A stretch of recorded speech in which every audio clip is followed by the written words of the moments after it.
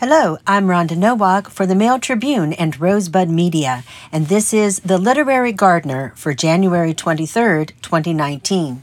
The topic this time is Evergreen Huckleberries May Be the Right Choice for a Native Edible Hedge.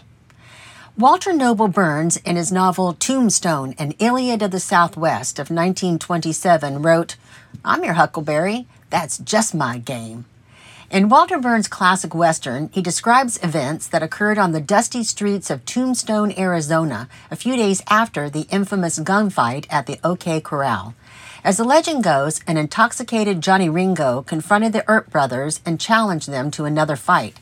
When they refused, Ringo taunted, "Don't any of you have the guts to play for blood?" Doc Holliday, who had been listening while relaxing in front of the barber shop, stood up and called out, "I'm your huckleberry, that's just my game."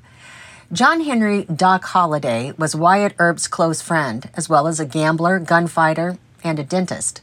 A well-read man, Holliday's use of the huckleberry expression referred to the ancient tales of King Arthur.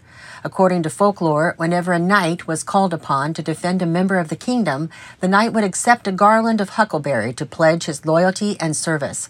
As a result, "I'm your huckleberry" became a familiar way of saying I'm the right person for this job. I have lots of huckleberry shrubs on my land in Bandon, although they are not the same species that would have grown in medieval England. My evergreen huckleberries are Vaccinium ovatum, related to blueberries and one of the more than dozen species within the Vaccinium genus that are native to the Pacific Northwest. During the Lewis and Clark expedition, Captain Meriwether Lewis noted huckleberries in his journal on January 27, 1806.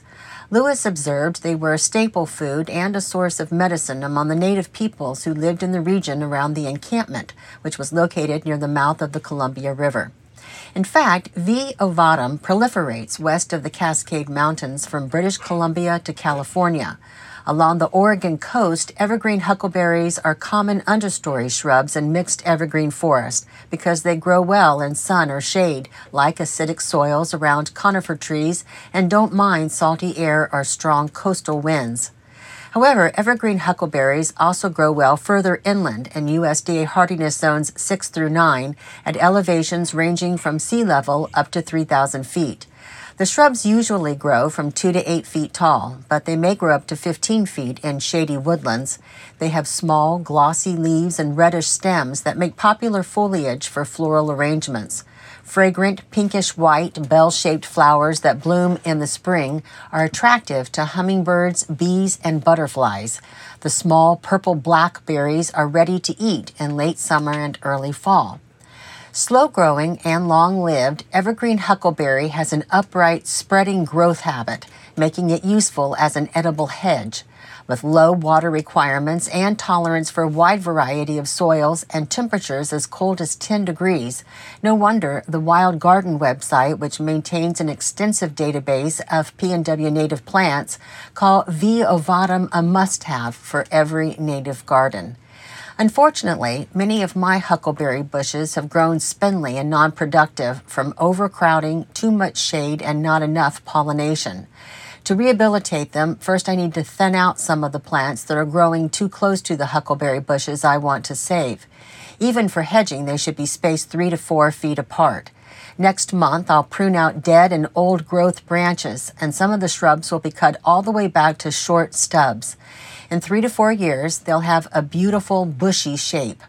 Encouraging new growth and providing better air circulation and more sunlight will help my huckleberry bushes produce flowers and set fruit. I'll also plant native flowers nearby to attract more pollinators. Those that will thrive in my site conditions include woodland strawberry, red columbine, bunchberry, Pacific bleeding heart, false Solomon seal, Pacific aster, western trillium, and evergreen violet.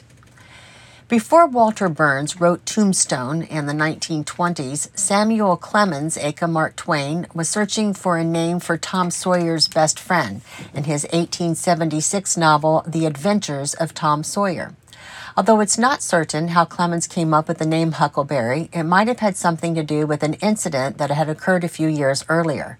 In order to avoid a libel suit, the author had to rename a character in his book The Gilded Age of 1873 from Colonel George Sellers to Mulberry Sellers. Perhaps he was thinking of mulberry when he decided upon huckleberry, a plant similar to Twain's character in that both are resilient and thrive in the wild. And that's it for the Literary Gardener this time. Thanks so much for listening, and happy gardening.